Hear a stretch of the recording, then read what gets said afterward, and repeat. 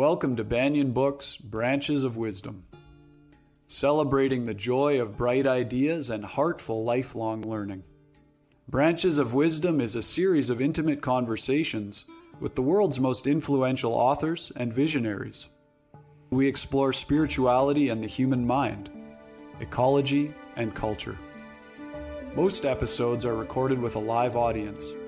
You can join our live events and submit questions to your favorite guests. Check out our upcoming schedule at banyan.com. Since 1970, Banyan Books has been a rich oasis at the crossroads of wisdom and philosophy, offering resources for humanity's evolving paths. We're a locally owned, independent bookstore in the heart of Vancouver's Kitsilano neighborhood. Visit us in person or shop online at banyan.com. Please subscribe, follow, like, and leave your reviews for the podcast. And now, enjoy.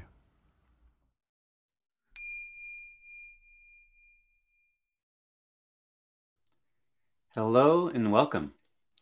My name is Jacob Steele, the events manager for Banyan Books. Today, we are delighted to be hosting Mark Nepo in conversation with Joel Fotinos about Mark Nepo's new book, Falling Down and Getting Up, Discovering Your Inner Resilience and Strength. I'd like to begin by acknowledging that although we have participants joining us from around the world, the physical location of Banyan Books is on the unceded territory of the Coast Salish peoples, including the territories of the Musqueam, Squamish, and Tsleil-Waututh nations. If you enjoyed today's event, we invite you to donate to Banyan Books to help support these programs to be free and accessible for all. There's a PayPal donation link in the video description below. Mark Nepo and Joel Fotinos welcome your questions. So at any point throughout the event, please feel free to type them into the chat box. And now for introductions. Mark Nepo is a poet and philosopher who has taught in the fields of poetry and spirituality for over 50 years. With over 1 million copies sold, Mark Nepo has moved and inspired readers and seekers all over the world with his #1 New York Times bestseller, The Book of Awakening. Mark Nepo has published 25 books and recorded over a dozen audio projects, and his books have been translated into more than 20 languages. In 2016, he was named by Watkins Mind, Body, Spirit as one of the 100 most spiritually influential living people, and was also chosen as one of OWN's Super Soul 100. Mark devotes his writing and teaching to the journey of inner transformation and the life of relationship. You can find him at marknepo.com. Mark's new book, I will bring up the cover here. Mark Nepo's new book, Falling Down and Getting Up, Discovering Your Inner Resilience and Strength. The book is an invitation to view adversity from a new perspective. In this gentle, insightful guide, Mark helps readers navigate the challenges of life by transforming their experience into a chance for deepening and renewal. Mark will be joined today in conversation with Joel Fotinos. Joel Fotinos is the founder, Vice President, and Editorial Director of St. Martin's Essentials, the successful Body, Mind, Spirit imprint of the St. Martin's Publishing Group. Prior to that, Joel was a Vice President and publisher of the TarcherPerigee imprint at Penguin Random House and a marketing manager at the San Francisco office of HarperCollins. He is the author of several books, including The Prosperity Principles, which have been published in more than 14 languages. He is a recipient of Science of Mind magazine's Spiritual Hero of the Year Award. He is at joelfotinos.com. And now, without further ado, Banyan audience, please welcome Mark Nepo and Joel Fotinos.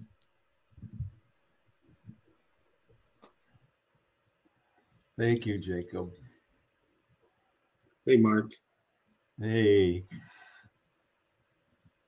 There we go. What a fun time to be celebrating your brand new book. I have the galley here. Falling Down and Getting Up.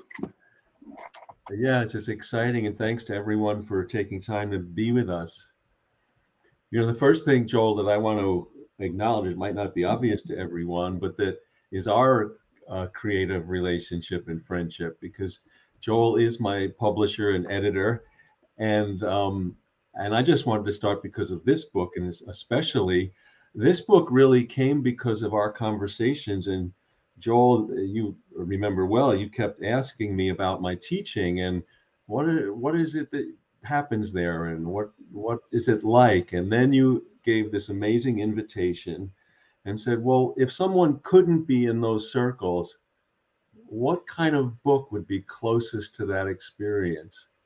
Well, my God, what an invitation. And here we are a year and a half later with a book. And my goodness, what a book too. It's fantastic. I would just say also at the beginning, for those of you who are watching this, I'm here for you. So if you have questions, please put them in, and I'm going to try to ask Mark as many of the questions as we can get to today. And the other thing I would just say at the beginning for everyone listening here, because I know a lot of you are seeing Mark for the first time, is I have published hundreds and hundreds of people over the years. Mark is at the very top. Mark is exactly who he is in person as he is in these pages and in front of audiences. He lives this message so fully. So Mark, I just appreciate you so much. Oh, And thank you. I love how much of you put in this book. It's a very personal book. Oh, thank you, Joel.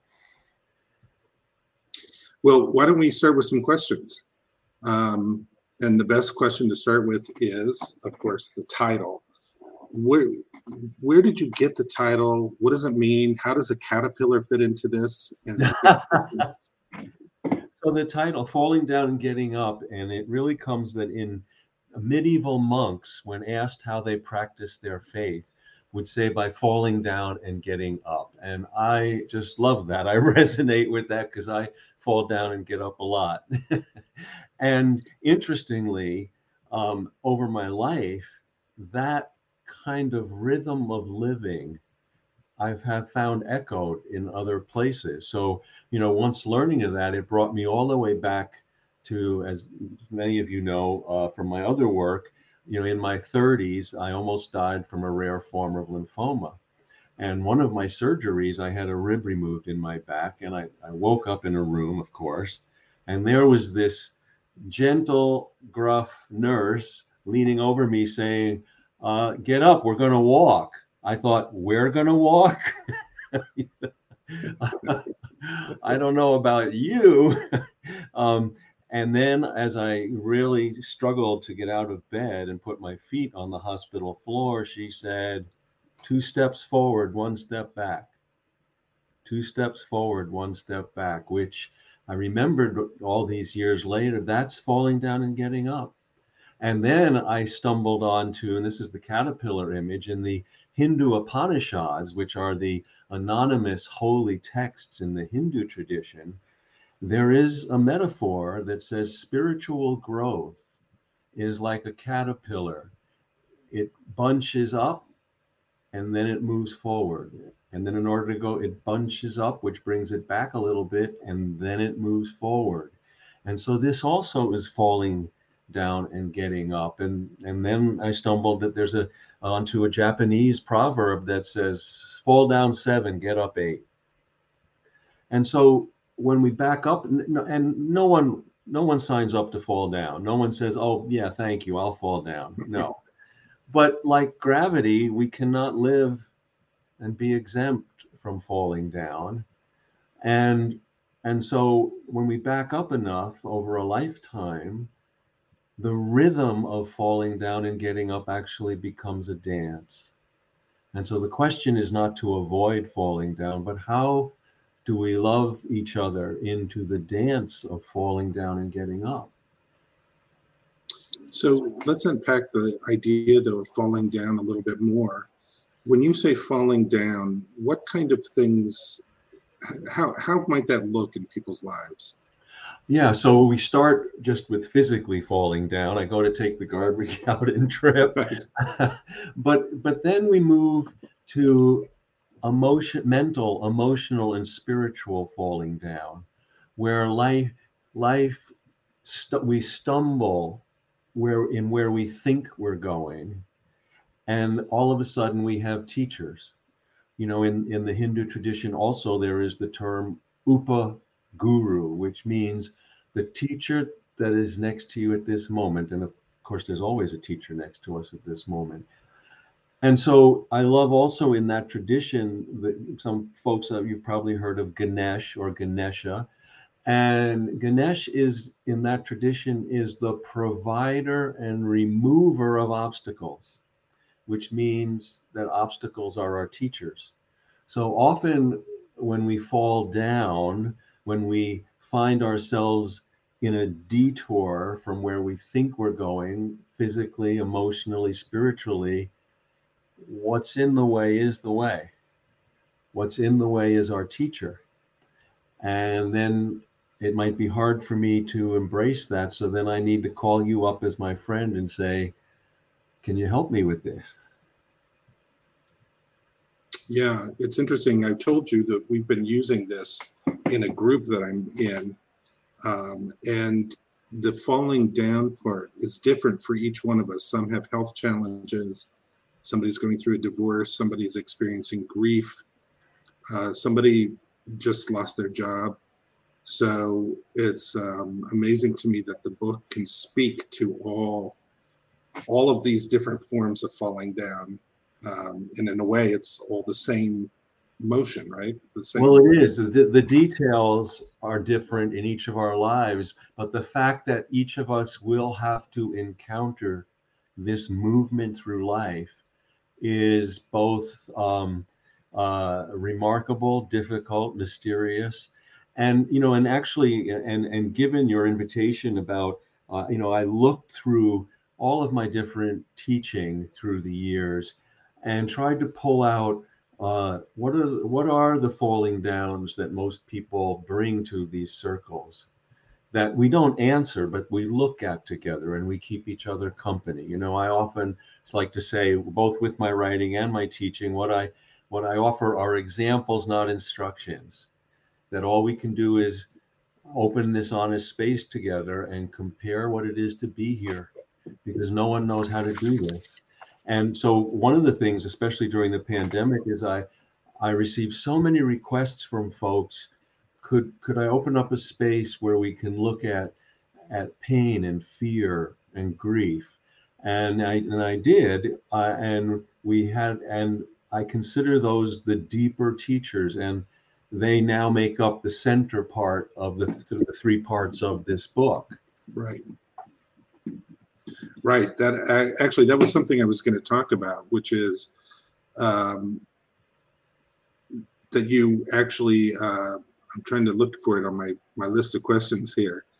Well, we'll get to it. We'll come back up sure. to it. This is a small thing, but at the beginning of the book, right here, at the very first of the chapters, you use a small quote here from Robert Mason, and I just would love for you to just tell us what this means to you. It says, "We're with the push, we're not the push."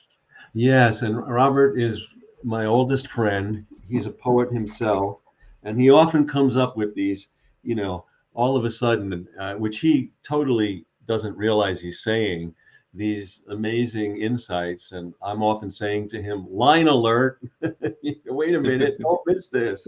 You realize what you just said?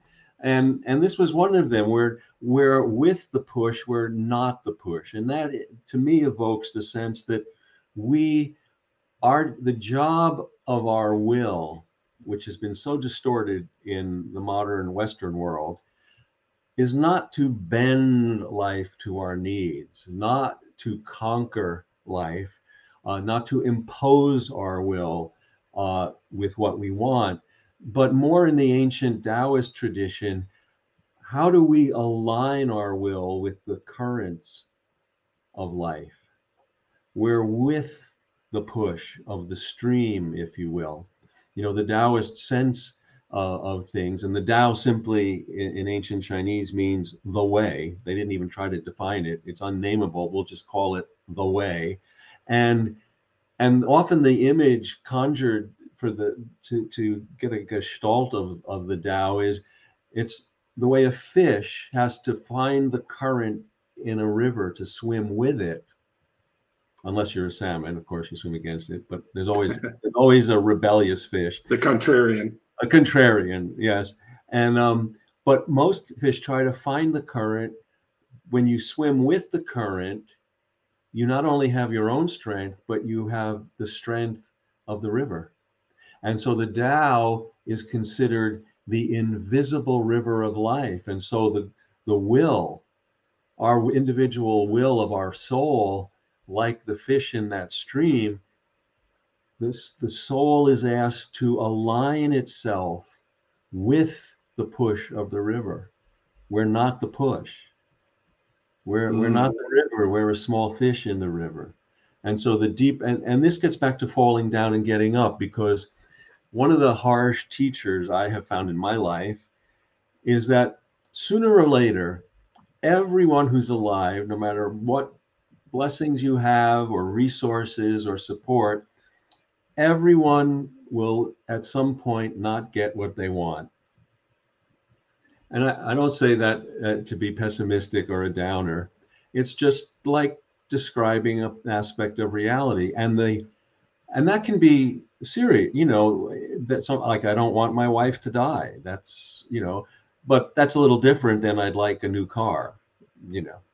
So, but when we don't get what we want, and it jars us and breaks our self-reference.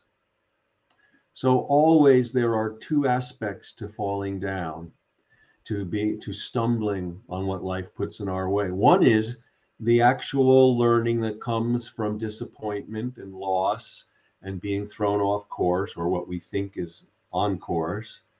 And now that our self-reference is broken, the deeper spiritual journey begins. It's a relational journey between the living part and the living whole. And that's where we start to deepen and go on our way. And there's a great, and I use this, as you know, in the book, there was a Japanese samurai in the 1600s by the name of Masahide. And Masahide got tired of being a samurai. And at some point, he put down his sword, retired as a warrior, and went to study with the great poet Basho, to apprentice to be a poet. I would have loved to interview that guy. Like, what happened, right? But his enduring haiku that he wrote on the other end of this journey holds the essence of what we're exploring here. He said, "My barn having burned to the ground, I can see the moon more completely. My barn having burned to the ground, I can see the moon more completely." And so we can't minimize the loss of the barn burning down. That's real. We don't skip over it. We don't reframe it. Oh, it's insignificant. It is significant. And, oh my God, now that it's out of the way, I had no idea at the vastness before me. I'm going to just weave in a couple questions here from people listening. Christine says, "I'm thinking on this note of personal challenges versus collective challenges." How she said? She's asking about the collective challenges. Well, one of the things, as I sense where that question is going, is, the collective challenges are often overwhelming. How can I, just me, affect all of humanity? And of course, I don't know. I don't have answers. But I know my own experience to this is, and I think it's very relevant in our times right now, every particular gesture of kindness affects the whole. If you in a physical body, in my body. If I have one more healthy cell than toxic, I'm considered healthy. I'd like a lot more, but as long as I have one, I'm leaning toward health. Well, if we imagine humanity as a global body, every soul is a cell in that body. And so when we do our authentic inner work, we are helping the global body stay healthy. And that's not in place of doing things that in actually problem solving and contributing to helping each other. That's in addition to. So I think that, the purpose of goodness is to be the one gesture that outlasts all the rest. And that keeps life going. And we don't know, if you see someone in the parking lot where you buy your groceries fall down and you rush to help them, you don't know if that's the one gesture that keeps life going today. And so we have to do it anyway. That's beautiful. Let's see. Here's a question. I'm not going to pronounce everybody's names because we'll get them wrong. Mark, listening to you, I'm thinking about what we can do to help others when they fall down, or should we always help? Which ties into what you just said. How do we know what's best? Well, Sabrina is the name of the person. Yeah, thanks for that, Sabrina. I think that's an ongoing, and I should say that every question, while there's no answer, every question opens up a practice. So we have to practice discerning to know what's needed in every situation. I would offer that for me, I've discovered over the years that often, so if you fall down in front of me and you can't breathe or you're bleeding or you need a drink of water, I can certainly help. But when we move inwardly and we inwardly fall down, I can't do that for you. And now we deepen into the real work of compassion. And the word compassion means literally being with. So when I devote myself to being compassionate with you, that means I agree to feel your pain. That means we're on the journey together. I can't take it away from you. I can support you, but you have to do it yourself. And I can provide tools or resources. But this opens up a deeper question. And that is not to presume we know what's good for someone else. I'm a committed lifelong teacher. And after all these years, I've had to accept that you can't change anyone. So what am I doing? Well, it's changed my understanding of what it is to be a teacher. I think now that being a teacher is to be like a greenhouse.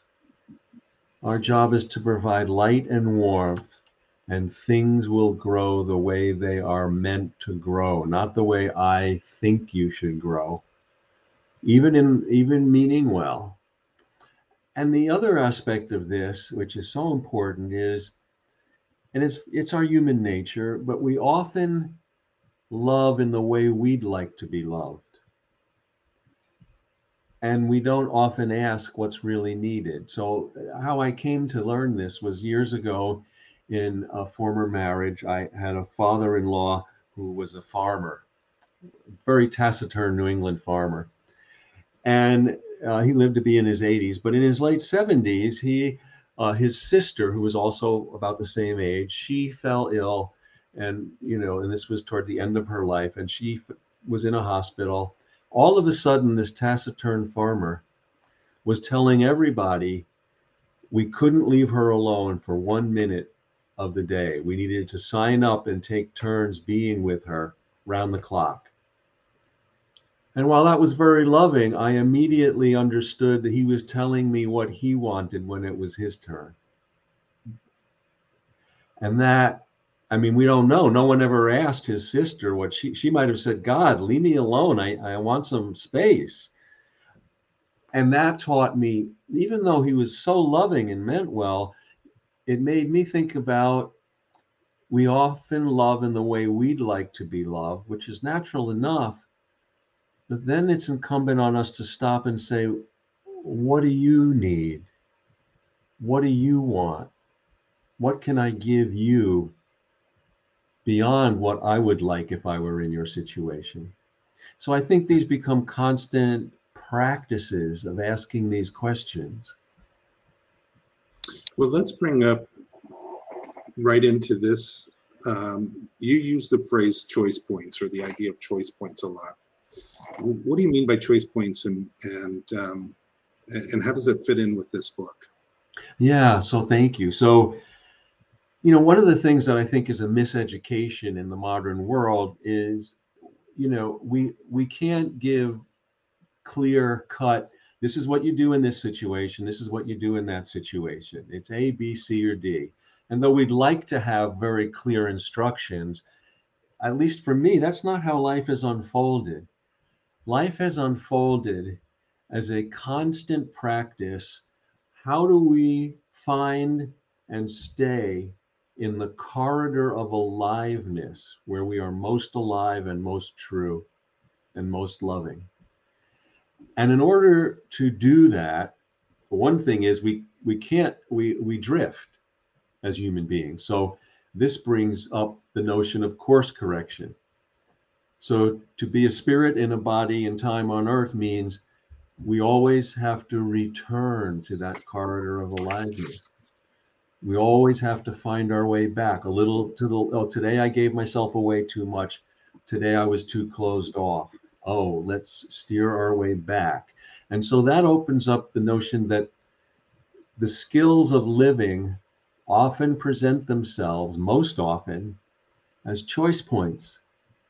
How do we discern between, and some of the choice points I raise in this book, between surviving and thriving? Everyone who's ever lived has to be able to both survive and thrive. If all we do is survive without thriving, what's the point? And if all we say, well, I don't want to be bothered with all these things in the surface world, I just want to thrive. Well, we could be having this conversation while crossing a street and get hit by a truck. So you have to tend both. So we have these choice points. We also have choice points between giving and receiving. We have choice points between tending ourselves and tending others. And I like, one of the choice points that I raise in the book, which actually comes from Beethoven, the work of Beethoven, is tuning as you go. We suffer in our modern world the want or the training or taught the need to try to approach perfection. Well, that's just deadly. It's just deadly because it doesn't work. And being alive, we're asked to be thorough, not perfect. So Beethoven, in his work, one of the wonderful things in his work, he was so innovative as well as just brilliant. And he wrote an orchestral piece for chamber music that was known as the Last Quartet, Opus 131. Now, chamber music, these quartets, for string instruments, but they would always traditionally up to that point have 4 movements. Well, Beethoven wrote Opus 131 with 7 movements. And the musicians of the time, they had a love-hate relationship. They were like, is he nuts? How can we? And then they say, gee, I wonder if we can do it. So 7 movements, not 4. And in these pieces, there are rest stops traditionally. And professional, especially string musicians, are very talented or skilled at taking those rest stops and quickly retuning their instruments, because you can't play 4 movements without your strings going out of tune. Well, 7 movements in Opus 131, no rest stops, not one. And so he was saying, no, you're not going to play perfect. you're going to have to tune as you go, because that's how life is. And falling down and getting up is, in some ways, the never-ending art of tuning as you go.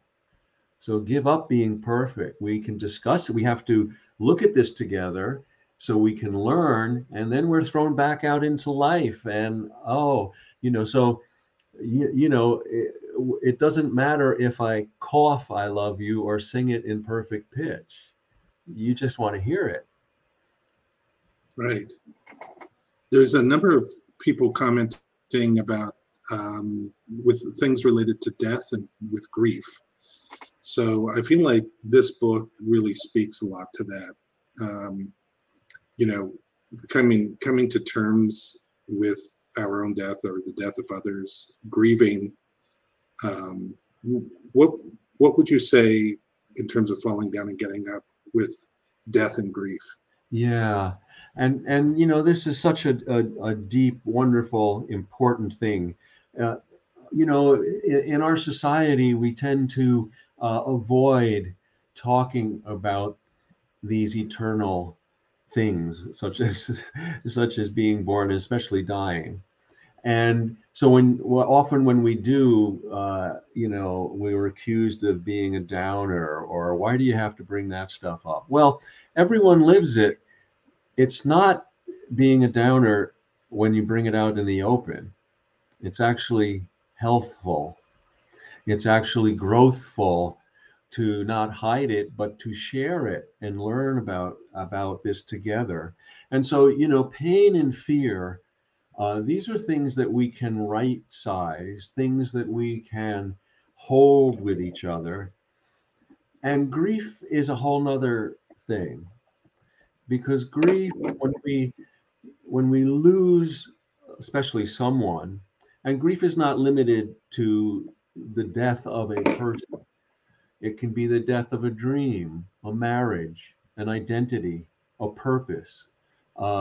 It can bring so many, loss of an opportunity, and so grief is when we lose something that's dear to us.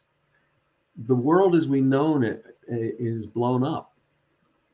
And so there's an immediate paradox that's offered to us, because just when I'm grieving and I don't feel like I can bear to go out in the world again, we're forced to remap the world, because the maps we've had no longer exist, because the terrain has been blown up. And we are paradoxically forced back into life to make new maps, because the old ones, dear as they were, are gone. They're useless. They're not accurate anymore. And so how do we help each other move through grief? And I think that brings up the other fundamental truth about grief, is that I don't know that we ever get over grief. We may get under it. And I think that it changes, like if you were to drop a cup of iodine in a lake, it would tint the whole lake. And when we experience grief, our entire lens of life is tinted. So it redefines joy. It redefines everything, is recalibrated as we move forward. And obviously, there's no timetable for grief. And often when people, and I've experienced this, personally, and in losses that my wife Susan and I have been through, where certain people in our lives were, I know, I feel bad for you, but can't we get back to normal? Can't we get on with it? Well, no. No, we can incorporate the grief. And when people keep company through real compassion, it actually brings us closer. But if we deny that this is happening, we really can't continue those relationships. So this opens up, obviously, a whole world. And when we talk for a moment about death, It's so important to have, I feel, an ongoing conversation with death throughout our life, because death becomes the advisor that points to us how precious life is.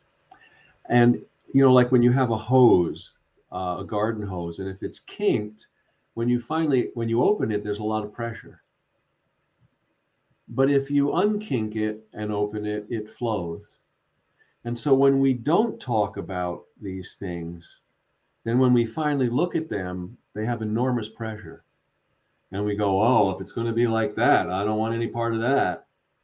But if we actually unopen it and stay in conversation with it and each other, it finds a more natural place in our life. And you know, this would be a good place to mention, you know, Joel, you and I've been discussing one of the books that I'm working on that probably, you know, won't be ready for a year or two, but it is a book on the second half of life and on aging, and our conversation with both life and death. As I am, you know, because I'm now in the continent of aging, I'm 72, which when I met someone my age when I was younger, I thought they were ancient. It doesn't seem so old now. Well, staying with this kind of in this space, I mean, you know, this is not a book about grief, about death, but it really is a book that I think speaks to those experiences. But in that same vein, somebody says, Mark, your insights and soulfulness, this is Arena. Your insights and soulfulness are beautifully profound. I'm struggling with accepting my limitations after maintenance cancer treatments and living a life, including raising kids. Oh, well, first off, my heart goes out to you and bless you. Those are such real struggles, and it's very difficult. And you know, one of the things that my own cancer journey led me into is the paradox of limitation. The paradox of limitation that, you know, often and it's not, again, to minimize the limitation. It's not to skip over it or reframe it or say, oh, well, this leads to a good thing. You know, sometimes we're broken open and sometimes we just break. But in life, I'm not sure I understand. In life, I will break open one day and you will break, and then I can help you because next week it'll switch and I'll just break and you'll be broken open. And this is how we work through life together. But, you know, the paradox of limitation is that we are forced to accept our limits, which is real, and that's also a grief. And like the barn burning down and seeing the moon more completely, often what is opened in us presents a new way forward that we didn't imagine, and we may not even know the language of it quite yet. But I have learned that what is opened in us is more important than what opens us all the time. You know, I'll just give one example about the paradox of limitation. And this was the musician Django Reinhardt. Now, Django Reinhardt, some of you may have heard of him. In the early 1900s, he was a Mozart on the banjo. This guy at like 10 years old was playing virtuoso on the banjo, and growing up, he grew up in a gypsy caravan that moved around Europe and was located outside of Paris, was their home base. And they literally lived off of the donations because they would put this little boy out there who could play the banjo, and people would contribute money in a hat, and that would help the caravan live. And so what happened was when he was around 17, there was an enormous fire, almost destroyed the entire caravan, and he was badly burned. He almost lost a leg. He was in the hospital for 18 months. And these two fingers on his left hand, the ring and the middle finger, were frozen because of the burns. and he could no longer play the banjo. And when he woke up from one of his surgeries, at the foot of his bed was a guitar left by his brother, because his brother was saying to him subtly and gently, you may not be able to play the banjo anymore, but I think you could teach yourself how to play the guitar. And so he mourned not being able to play his God-given instrument, but then he went on to teach himself how to play the guitar. And at that time, when you would play guitar chords, you would play up and down the neck of the guitar. Well, he couldn't do that because these fingers were frozen. And he started to discover and create chording that went across the neck of the guitar. And Django Reinhardt is the father of all modern jazz chording. Every jazz guitarist looks to Django Reinhardt as one of the fathers of jazz. Wow. The loss was real, and so was the discovery. Right. So that limitation actually opened up, it burned down the barn. Yes. And again, that's not to minimize the difficulty of the loss. But then how do we find discovering what the loss opens is another way of getting up after falling down. Right. Well, I mean, to be honest, the barn you'd rather have the barn because you're safe, you're warm, you got shelter. Nobody wants the barn to burn down. But I love how you bring that into the larger issues. One of my favorite chapters, there are 56 short chapters in this book, everyone. It's a lot of book, and it's so beautiful. And you can actually, I was thinking about this, you can actually open it anywhere and read any chapter on its own. And I thought it'd be one of those books where you kind of ask a question, life, what do I need to know right now about such and such, and open it. But you also build on each chapter as well, for those of us like myself who like to be more chronological. One of my favorite chapters in this book is the one called No One Is Watching. And it also elicited a lot of discussion in my group. Can you just talk about what you mean by that idea of no one is watching? Yeah. So, often, and this isn't like, I don't think this is intentional all the time, but every generation and every culture has some form of social control, some form, and it often elicits this illusion that someone's watching, someone's going to judge us, someone's going to approve or reject us. And just think, right? Santa, be good, Santa's watching. Santa's watching, he knows. And the truth is, so it's an indirect kind of moral custodian.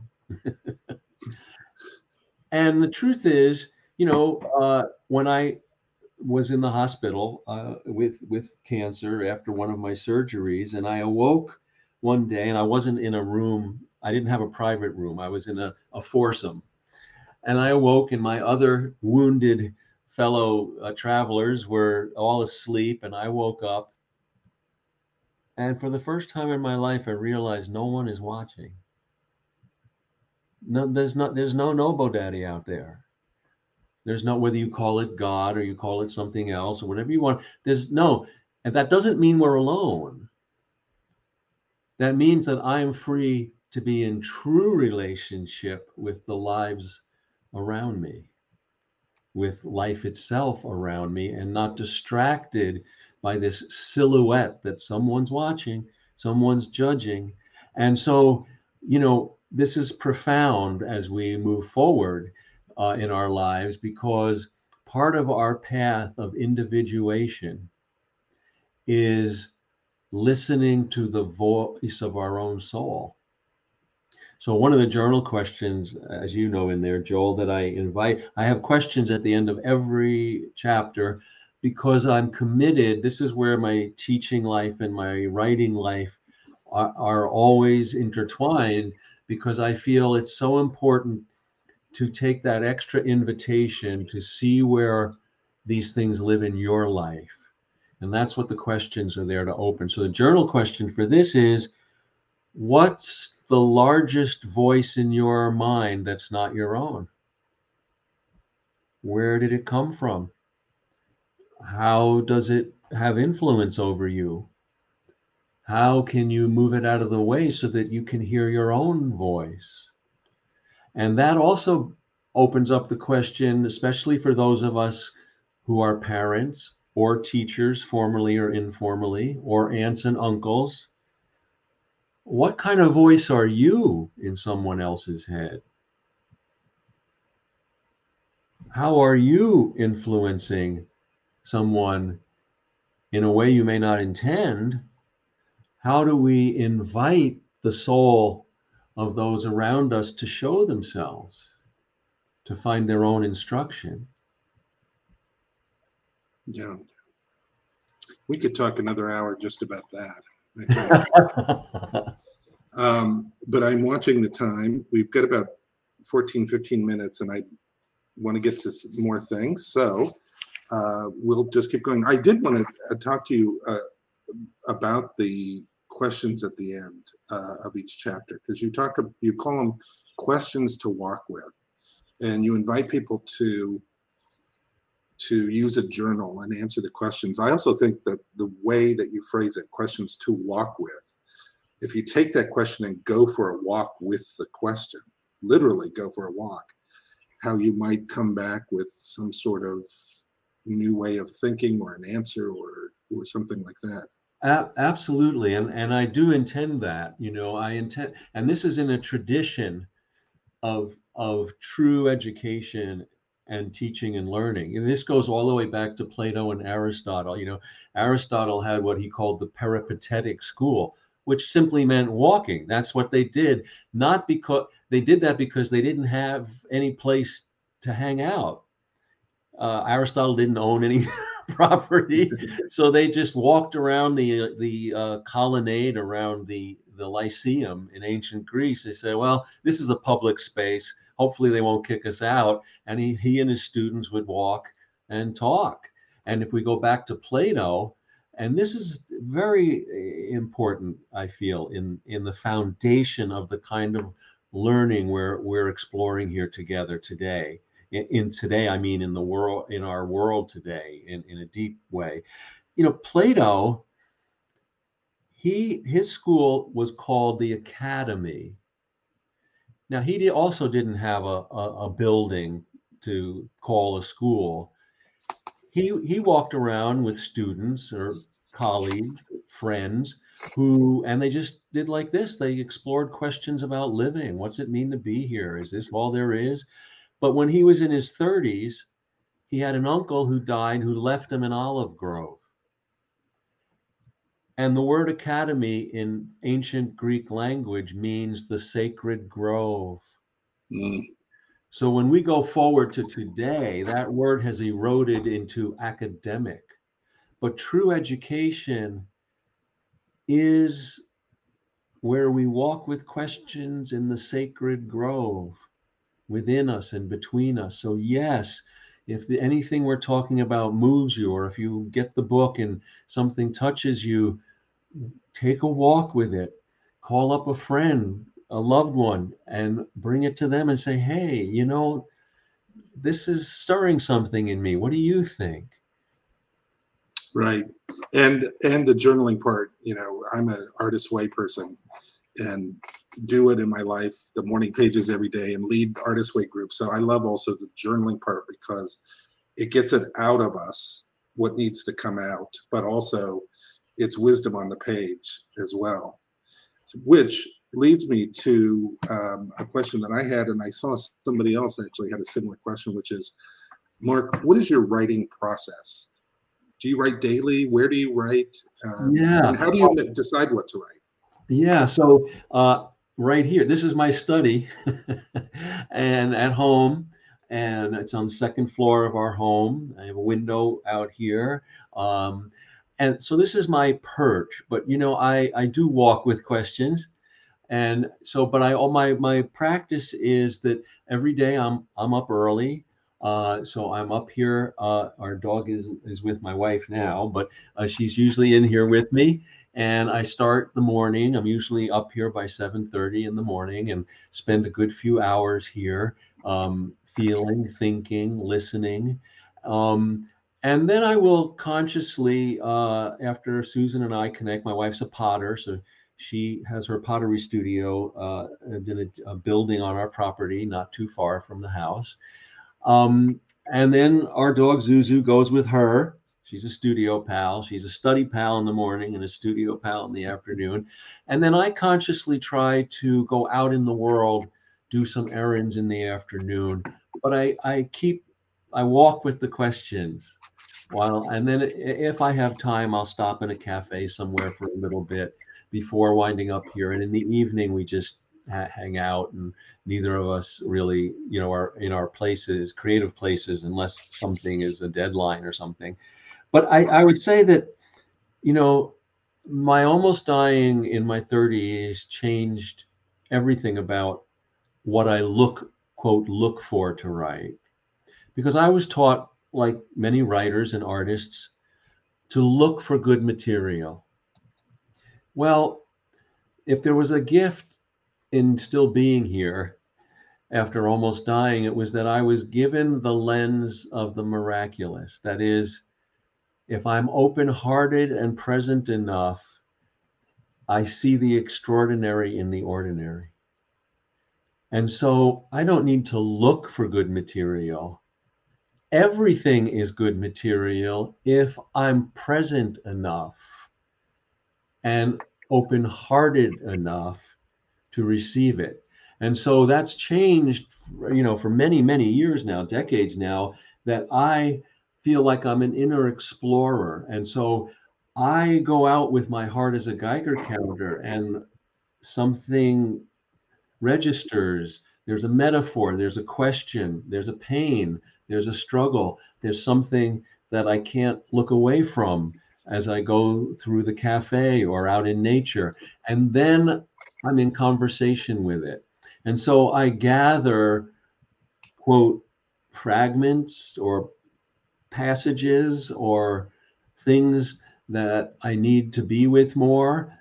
And I just save them till I can spend more time with them, and they become my teachers. And then instead of, I have, as you and I, Joel, we talk and we explore these, I have ideas, books, but they're just kindling for when it comes alive. They're just a doorway in. And then as I'm with these things enough, they start to aggregate organic. Oh, this is a theme. Oh, this is actually a chapter. Oh, this is like, oh, there's something here about no one is watching. That's worth more attention, and it becomes a chapter. And so they organically link until a book presents itself. And, I humbly say that of all the books that I've been blessed to bring into being, not one book is the book I started. Because they come alive. Yeah. And this is one of the hardest things to teach young writers, is not to feel that when a book veers from your aim, it's a failure. It's actually saying, let's go. Right. Exactly. And I can attest, by the way, that you have hundreds of kindlings of ideas. And one of the fun parts for me, I'm a lucky person, is I get to sit with you, and we usually sit for 2 or 3 hours we just talk about things, and you'll take this kindling here, and then we'll talk about something, and you'll add this kindling from this one over here and this one, and now it's suddenly something different, but contains those different ideas. And it's fun. Creative partnerships are fun, and when you find people that bring energy to each other, that's when magic is. a couple quick things before, because we're getting close, and I want to end on a very specific question. But before I do that, I wondered if you might, you have a lot of beautiful poetry that you wrote in this book. And I wondered if you might read something. I, of course, love the poem that's in No One Is Watching, which is page 17, or there's also the one I wrote down, which is Anthem. Yeah. Which is what page is Anthem on? That's it's on Roman numeral 21. Okay, 21. Yeah, let me share that one. Thank you for asking for that.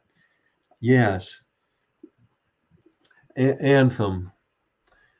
Yes, you fell down. I feel for you, for I have fallen many times. Now you must get up. I know it isn't easy. I know it will take time. Remember, the seed can't imagine breaking ground, and the fledgling can't imagine flying. And so your broken heart can't imagine finding its way. But life is this repeating journey from sleep to wakefulness, from blindness to sight, from fear to love. No matter how many times we fall, we are just beginning. That's beautiful. That frames this book, by the way, so beautifully, as somebody who's read it. Just two other things. One, just quickly to remind people that they can go to marknepo.com, because you're going to be doing retreats based on this book. You have one coming in Connecticut in early September, in Charleston, South Carolina, in September, in Washington in October, in Baja, Mexico, in February of next year, and some more even beyond that. So I just would encourage people to go to marknepo.com. Mark, by the way, for people who don't know, is one of the most organized people I know. And so even his website is incredibly organized. So you go there, you can find anything you need like that. And it's awesome. Mark, I just wanted to end this conversation with you, and thank you so much. The whole book is a beautiful journey. It's a process. I think it's so helpful for people in so many different ways. And I'm not giving away the ending to talk about one of the things that you write in at the end of the book. In fact, I think when I read it, it inspired me to go back to the start and begin again. But you write about a photograph that you saw at Holland House in London. And I just thought, if you would just end this, maybe I'll hold the photograph up to the camera. Sure. And you talk about the metaphor of what that is and how that ties into the book. And for those of you who, well, nobody has the book because it's not on sale quite yet. Yeah, there you go. That's it. That right there is good. A little, yeah, that's perfect, Joel. So this is a photograph. It was so powerful that in World War II, in London, during the bombing of London, there was Holland House, had been in earlier times the estate of a lord, but it had been turned into a public building, and it had a huge library. And during the bombing in 1940, it suffered like 22 bombs in one day, and the entire building was destroyed. But miraculously, only the walls with the books stayed standing. And the next day, when the smoke cleared, people, bystanders and strangers wandered in and started, when the light came in of the sun on the standing books in the midst of the rubble, they started taking books off and reading them and looking at what was there, what was left. And this was such a power, and someone obviously was there, captured that moment as a photograph. And to me, it is a metaphor for the entire book and for fall. I mean, it's almost, you could say it's a metaphor for the human heart, because by living, yes, we suffer bombs, things tumble, things fall down, and somehow miraculously, once the smoke clears, there we are. Oh, the light comes on, the wisdom is still standing. oh, I guess I'll pull this book down and see how to rebuild and where to go next and what's surviving all this. And so it's just such a powerful, one of those powerful lessons just from life itself. You say on page 359, what matters can never be destroyed, only rearranged. This is the secret to falling down and getting up. Oh, That's beautiful. thank you, Joel. You're a beautiful poet and teacher and storyteller, and all the strengths of each of those three things are really evident in this book. And I love the book a lot. I'm so proud to have been part of it, and I just am so excited for people to read it. And I'm so grateful we had this time with this conversation. Thank you, Joel. Thanks everyone for taking the time to be with us, and thanks Jacob for Banyan Books hosting us. Banyan Books, the best. They're amazing. Thank you, and I'd like to thank both of you on behalf of Banyan as well. I knew I'd have to be taking my glasses off because the tears would get them all, which I constantly had to do whenever I hear you speak. Yeah, it's just such a powerful conversation, and wanted to remind everybody you can purchase the book soon at, or you can pre-order it too from Banyan at banyan.com, Falling Down and Getting Up. And you can find Mark Nepo at marknepo.com. You can find Joel Fotinos at joelfotinos.com. And so we shall continue on as the spiritual caterpillars that we are. Thank you both so much. And thank you everyone for coming and your questions. Thank you.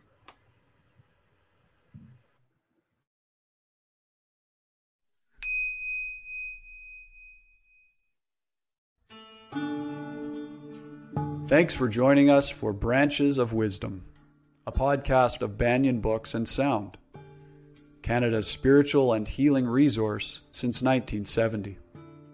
Our podcast producer is Jacob Steele. Watch all our conversations on YouTube by searching for Banyan Books, or listen on your favorite podcast platform. Please subscribe, follow, like, and leave your reviews and comments. We love to hear from you. For all our live events, books, and more, visit us at banyan.com.